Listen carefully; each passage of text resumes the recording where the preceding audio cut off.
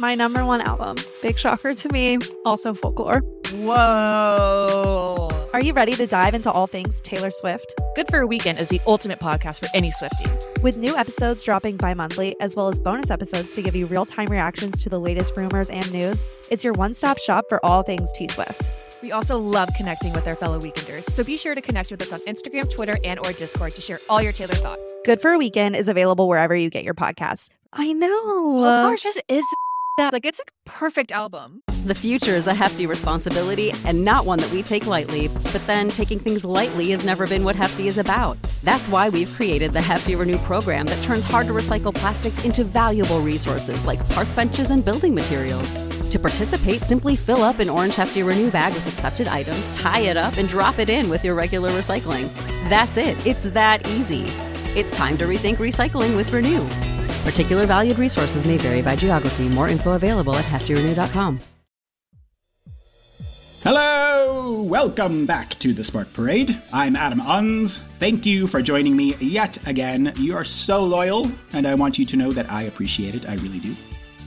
This week, I'm talking to the actor, Stephen Billington, about not one, not two, but three different topics. Wow, right? We talked about two Spanish painters, Francisco Goya and Salvador Dali, and then we talked about a British film director, Peter Greenaway.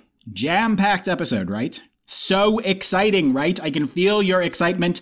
How is it possible that I can feel your excitement? Don't worry about it. Just know that it's true.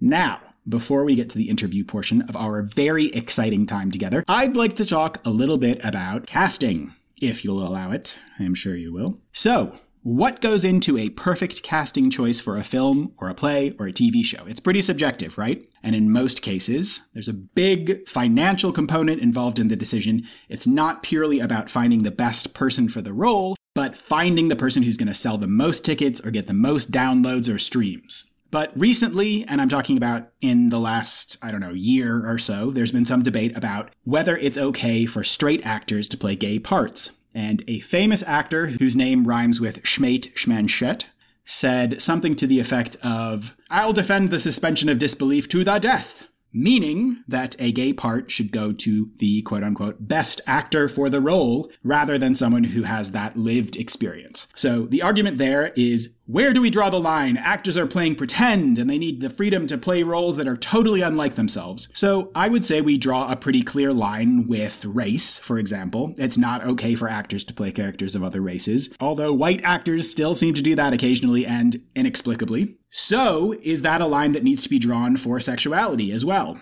I would say a big part of the problem is the lack of access to opportunity. If gay people are allowed to tell gay stories on stage and screen using gay actors, then I think there's room for straight people to play gay parts too. But that's not usually the case. It might be getting a little bit better.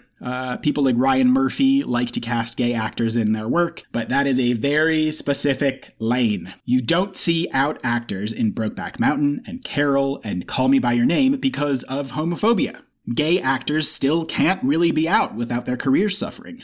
And casting directors, even gay ones, see it as a tremendous risk to cast gay actors in prestige gay roles. So, until there are greater opportunities for gay people to tell their own stories, the decision to cast straight Oscar winners in gay leading roles isn't really because they're the best person for the part. It's because there aren't any gay actors who've been given the opportunity to compete on that level.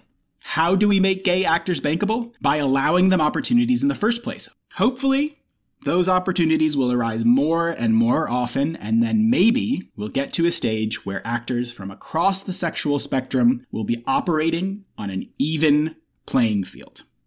What?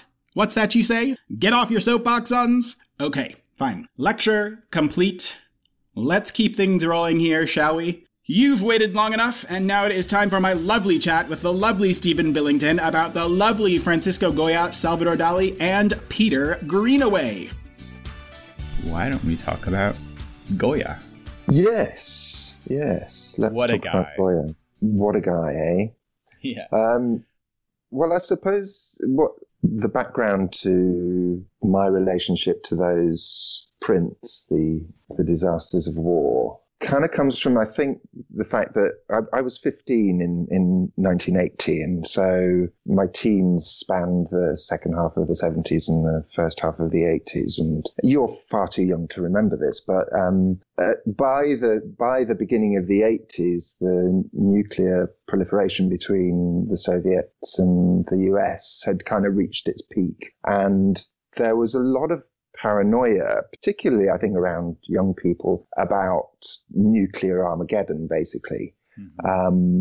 There were quite a few early 80s dramas, both in the UK, one called Threads and one in the US. I can't remember what the US one was called. Basically kind of giving quite a realistic account of what nuclear Armageddon would look like, which obviously was kind of quite scaremongering and sensational, but had a kind of grain of truth to it. And so despite the fact that in my early teens I was in the Army Cadets and kind of learning how to shoot guns and march and clean my boots and stuff like that, I was also getting on trains and going down to London for CND marches, Campaign for Nuclear Disarmament, and joining my mum on the pickets outside Greenham Common, which was an English base that had US ballistic nuclear missiles with warheads there. And a lot of women kind of surrounded the camp and camped outside for months to try and highlight the fact that this was going on. And so that's the kind of background, really, of when I first saw these etchings in a book, and they really kind of blew me away. Not only are they incredibly naturalistic, which for the time, which was, like 1810, 1820, that, as a result, they considered, Goya's considered one of the first modernists. Because of that, they're so completely visceral and incredibly disturbing. I don't know how well you know them yourself. Mm-hmm. Yeah, I mean, I've seen them before. I obviously kind of refreshed my memory for this, but yeah. And it's the scenes of kind of execution, I think, more than anything that are kind of most disturbing, because those kind of familiar, we see it on the news. We've seen it in, Syria. We've seen it in Libya, places like that more recently, where, you see a body tied to a tree stump with the head missing or with arms missing or whatever. And it's exactly the same as the Napoleonic Wars that Goya was reacting to. You know what I mean? Nothing's changed, really. And I suppose it's that sense of how he captured something so fundamental to humanity that still looks really fresh today. And I think that's why it's had such an impact on me. And I remember the first time I actually saw some of the prints in the Imperial War Museum in 2014 in London, and just seeing the actual prints of these plates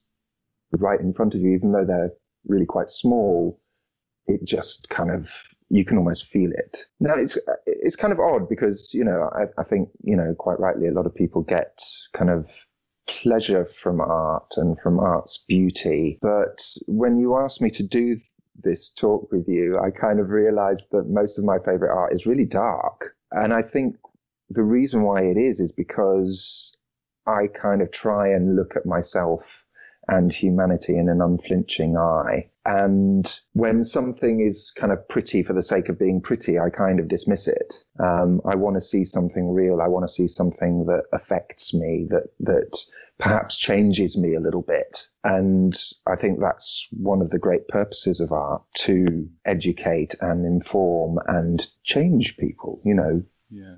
And I think kind of appeal to their empathy. Yeah, that's one of the things that interests me most about talking to people about art that's really affected them, is it's not necessarily about like the first time I saw E.T. and I really experienced the magic of cinema. It's like, art serves many, many purposes. And one of them is to challenge people and to expose them to, the realities of the world, the horrors of the world that they may not have been exposed to in any other way. And I think with these etchings, as well as with the painting, the 3rd of May, 1808, it was even more remarkable because they were done at a time when art that was on display in any way that people would, in public, the vast majority of it was a very specific style. It was very, romanticizing everything that was happening. Absolutely, yeah.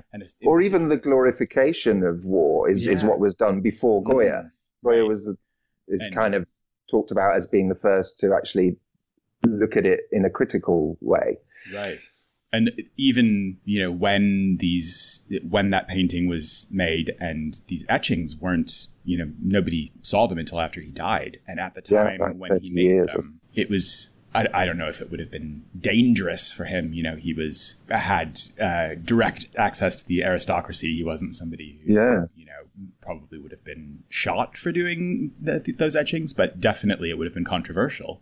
Yeah, certainly. Yeah. I mean, he was a court painter, so yeah, it would have definitely affected his career, I would imagine, which I think is the reason why they probably weren't shown until 30 years after his death. And I guess that the thing that kind of struck me is the parallels to today, that the way news is presented, the things that people choose to believe, it's not the aristocracy anymore who are the people who are trying to shield themselves and the rest of the world from the reality of what's going on, but people try to shield themselves from it and reading actively fake news and trying to, or being determined to believe what you want to believe, whatever fits your narrative, in the face of overwhelming evidence.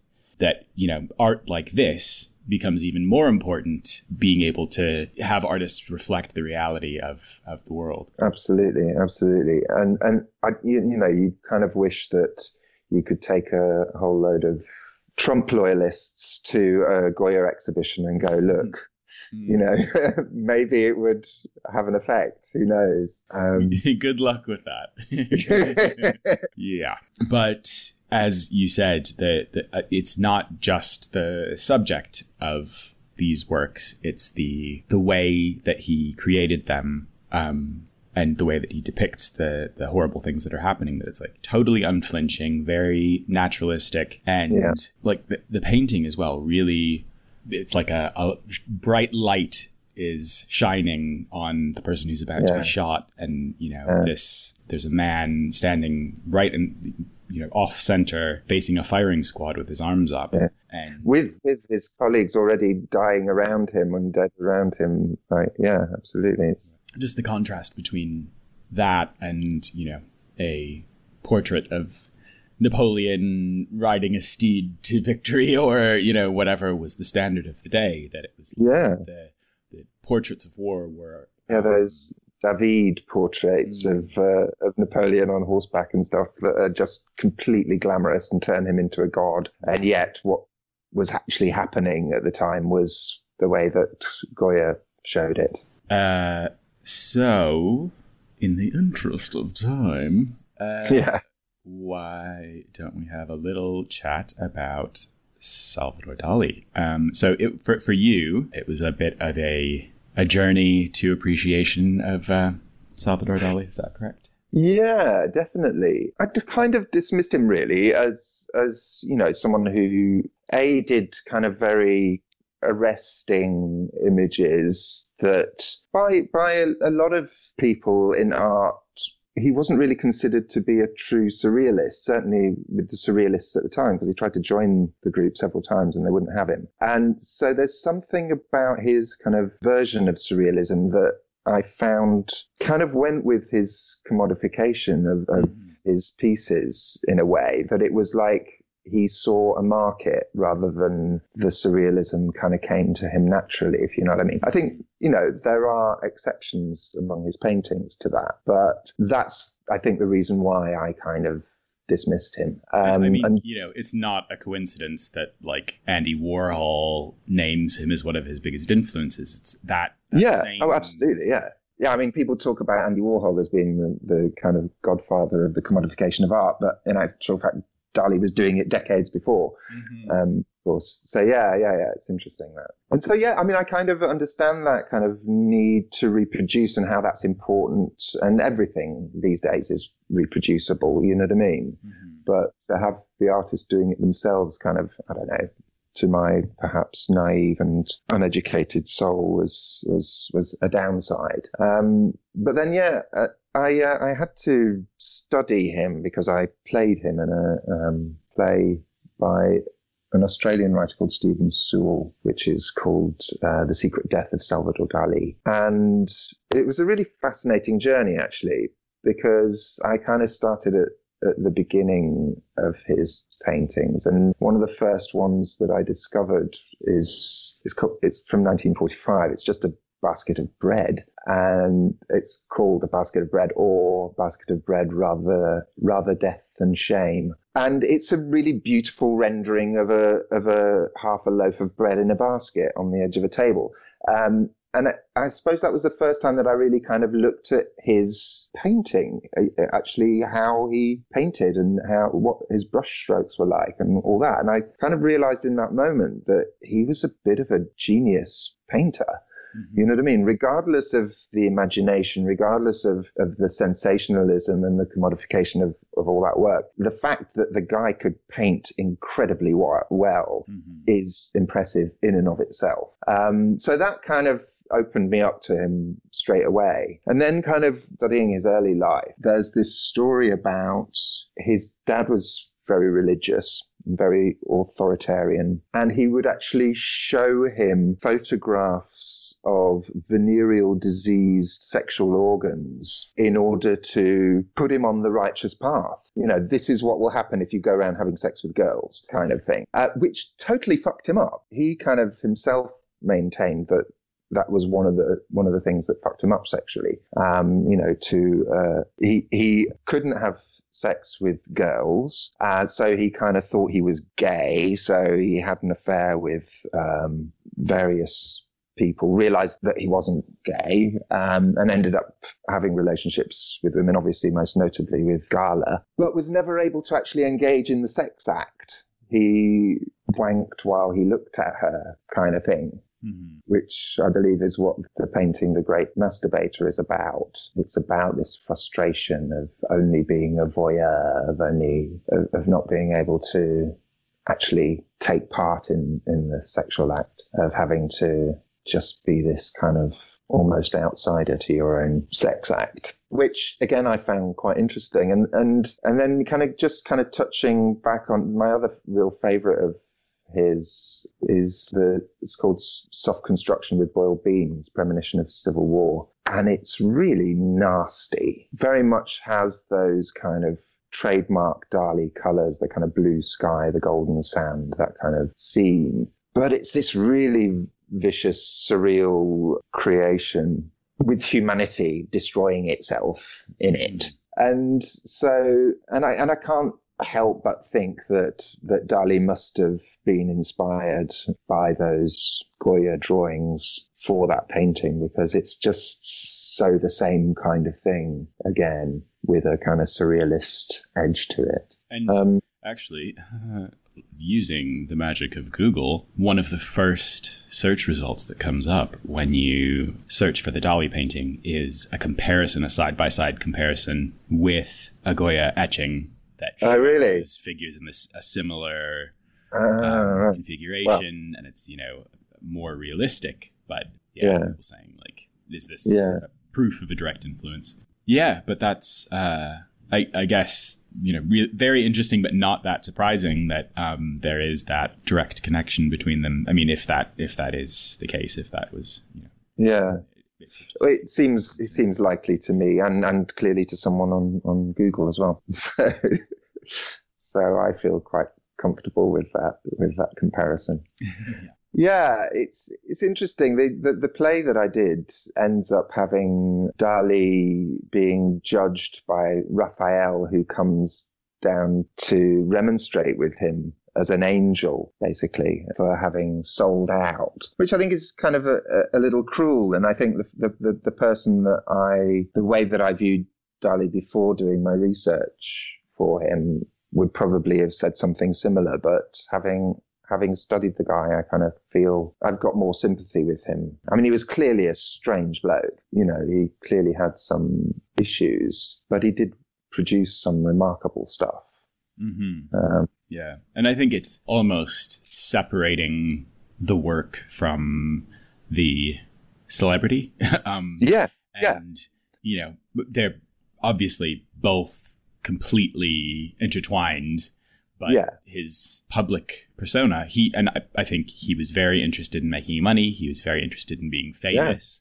Yeah. And having this, I don't know if it was necessarily the beginning of celebrity culture, but it was a very specific kind of celebrity culture that it was, wanting to bleed into as many different kinds of media as he could, working on film projects and working with absolutely, fashion designers and trying to get his brand out there. Whether, that appeals to you or not, I kind of admire his chutzpah. I know exactly what you mean.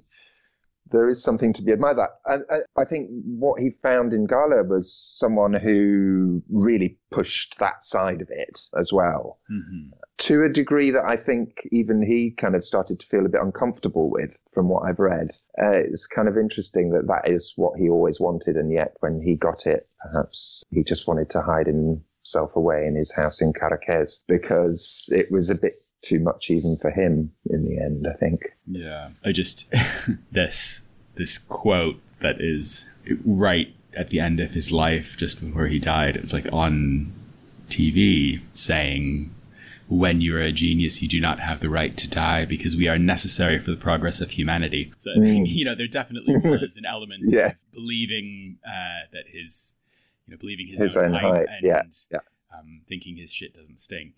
So, and that in the same way with Andy Warhol, is it's like the same kind of commodification, the same kind of like clear technical ability.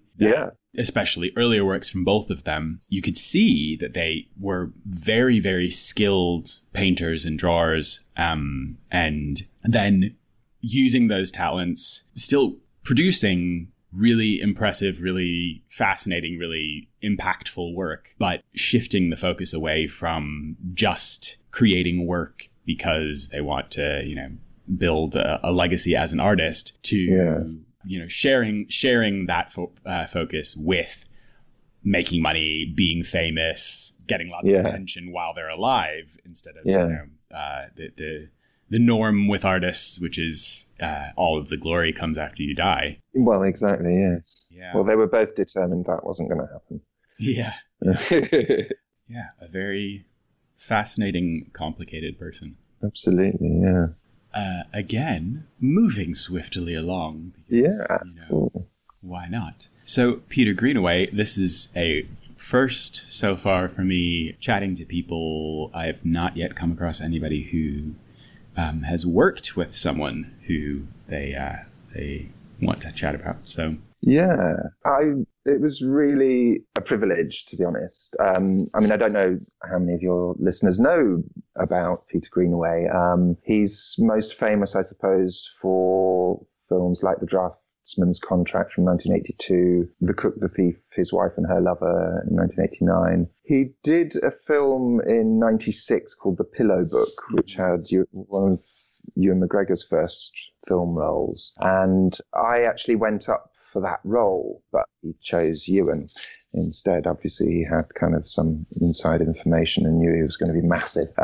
But then, like years later, in 2003, I think it was, I suddenly got this call through my agent, and just to say that he offered me a part without seeing him again, without meeting up again. He'd remembered me from the meeting we'd had for The Pillow Book, and would I like to play the title role of Tulslooper in the third part of 3 films, which were called the Tulslooper Suitcases. The role of Tulslooper is this kind of strange, fictitious guy who happened to witness most of the major events of the 20th century. So it's kind of, the backdrop is actual happenings. The films, or the whole project, which is not just films, but it's a TV series, CD-ROMs, art exhibitions, like a full kind of multimedia thing. But the story takes place in the nuclear age, basically, from the discovery of plutonium through to the first use of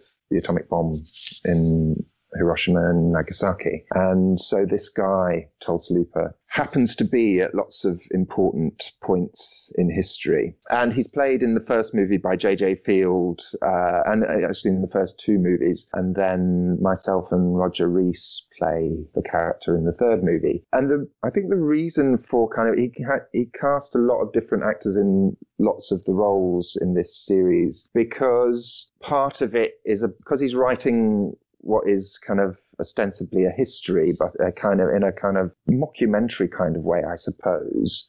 So because history is all about memory, and everyone's memory of a particular event is different to everyone else's, he can change the actor playing a particular role because, we might now be seeing it from a different person's point of view. And so the character, while he's still got blonde curly hair, might look slightly different than he did from the other person's perspective, if you know what I mean. I don't know if any of that's making any No. Yeah. But yeah, he did that a lot in these films. He's an amazing filmmaker, really, but is totally shunned by his own country. His films get no money from the UK at all, even though he's British. His films are always massive European co-productions put together by his producer Kieska Sander, who's Dutch, and he pulls in money from Lithuania and France and Germany and Spain and Luxembourg and all sorts of different places, and makes these movies as a result with this amazing Dutch crew. And I suppose what kind of really crystallized the experience for me was I did two shoots with him, one in the second one in Amsterdam and the first one in Barcelona, where we did some kind of exterior stuff. But the main interior scene took place at this old hospital in Barcelona, hospital of the Cross and St. Paul in Barcelona. It's this kind of really ornate style of Catalan modernism. It was kind of built in the 20s, I think, 1920s. But it's this amazing place that can now be used. It used to be a hospital. It's no longer. It can now be used as a museum, and it can be used as a film set, which is what we used it for. And I just remember I was in this scene with a few other actors, including the Spanish actor Jordi Moya, who's been in lots of kind of, like he was the baddie in Riddick and stuff like that, in those kind of Hollywood action movies. And it was being lit in such a way that I just had to go round and have a look at, what it looked like, because this whole set had been set up and he'd put all the characters in, and he wanted a kind of tableau, and so he got all the kind of characters draped around this room with kind of ornate furniture and chaiselongs and stuff like that. And I went and had a look around the monitor, and I looked through the monitor at this scene, and it was, I don't know, I kind of felt like I was in the middle of a Caravaggio or a Rembrandt. Just the way it's Rainier van Brummelen who's the cinematographer on that, and he truly does paint with light. It's incredible. It's so lush, and even on a flat screen, three-dimensional, just the way that it's done, and the way that Peter arranged the characters was very reminiscent of those kind of old master paintings as well. And it was a really kind of important moment for me, because I've always kind of thought of theatre and film obviously as an art form, and to myself to a certain degree as an artist. But that was a crystallizing moment of kind of feeling that I was truly inside a piece of art. And it wasn't just to do with the beauty of it, it was also to do with the message that was being told and how visceral the scene was. Mm-hmm. Yeah. It's so amazing when you can see films that the way the scene is set, the way it's filmed, the lighting, all of the other components that can seem not invisible, but, are not the focus in some films, when someone takes all of those elements and brings them to the forefront and, really engages the audience with both those elements and the story. It's absolutely amazing. And it is like exactly what you said, like almost creating paintings with light. Real life. That's amazing. Incredible. And the other interesting thing was that, like, he wouldn't have a traditional schedule. It was the most stress-free set I've ever been on, because he would kind of shoot everything to the highest quality that he could. And if he didn't complete the schedule for the day, he'd just drop that scene and find another way to use it as a spur to his creativity and find another way to work in that piece of information into the film. Like he'd use, talking heads picture in picture, or text running across the bottom of the screen, or some kind of double exposure kind of image bringing in that part of the story. And what I found really interesting about that process was that he makes films like an artist rather than in the traditional way, we have to do this, we have to complete the schedule. Well, no, I'm going to get all the story in. I know I've got these allotted number of days, and I will do as much as I can in that allotted number of days, but I won't let it affect the quality of my work, which is unheard of. So yeah, a very special experience. Yeah, and I think those two anecdotes really say a lot about the way his brain works, being observant enough and careful enough to remember people that he's liked, who've come in to read for him for years and years, and saying, like, I'm going to keep this person in my back pocket and I'm going to find something that's right for them, but also having the flexibility and the creativity to be able to say, this is the story that I want to tell. And if we don't get it on film on the day, if it doesn't turn out the way that I want to while we're shooting it, I'm not going to abandon my ideas. I'm going to stick to, the core of the idea will still remain the same, but it's just telling the story in a different way. Yeah. And using really imaginative means in which to do that as well, which really impressed me. Yeah. So yeah, I think we got it. Yeah, we got it. I think that was pretty great. Cool. Thank you so much for agreeing to do this. This was a real pleasure. Oh, it was a great pleasure for me too. Thank you. How do people find you if they would like to find out more about you? Well, yeah, I'm on IMDb and Facebook and Twitter and Instagram, I guess. I don't have a website yet. I'm kind of working on that at the moment. But yes, I guess in those places. Great. Under your name on all of those? Stephen Billington, yes. Wonderful. Well, thank you again for chatting to me. You're very welcome. We'll speak soon. Yes, indeed. Goodbye. Bye. Well, that was fun. I liked it. I hope you did too. Thanks again to Stephen. Seek out his work, please. He is a tremendous actor, I promise. Okay, now, recommendations. Firstly, the new Azari album, which is called Atriarch. My review? I like it. It's a techno-y, housey, soul-y kind of thing, so check it out if you like any of those categories of music. I also read a book called The Cabin at the End of the World by Paul Tremblay. It's essentially a novel about a home invasion, but I thought it was really tense and unique and ambiguous in the best ways possible. A lot of open-endedness, which some reviewers on Amazon found maddening, but I totally loved it. It's a pretty horrifying book, so avoid it if you don't like scary stuff, okay? So there's a couple of little suggestions for you. Do you have any for me? Tweet them at me or DM me. Please, I am always looking for new art to dig into. I'm at Spark Parade on all social media. Also, please rate and review the show, too. It really helps a lot, and it only takes 9 seconds. Exactly 9. That's a scientific fact. So thanks in advance for writing a lovely review for me. Okay, all right. I will let you get back to your life. Thanks for listening. You're the best. See you next week. Bye.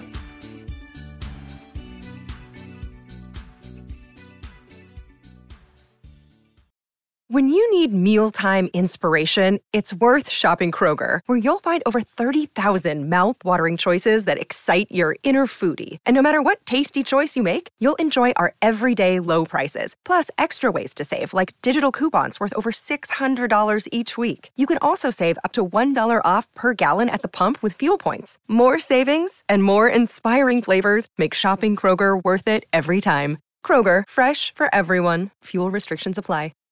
Save big on brunch for mom, all in the Kroger app. Get half gallons of delicious Kroger milk for $1.29 each. Then get flavorful Tyson natural boneless chicken breasts for $2.49 a pound, all with your card and a digital coupon. Shop these deals at your local Kroger today, or tap the screen now to download the Kroger app to save big today. Kroger, fresh for everyone. Prices and product availability subject to change. Restrictions apply. See site for details.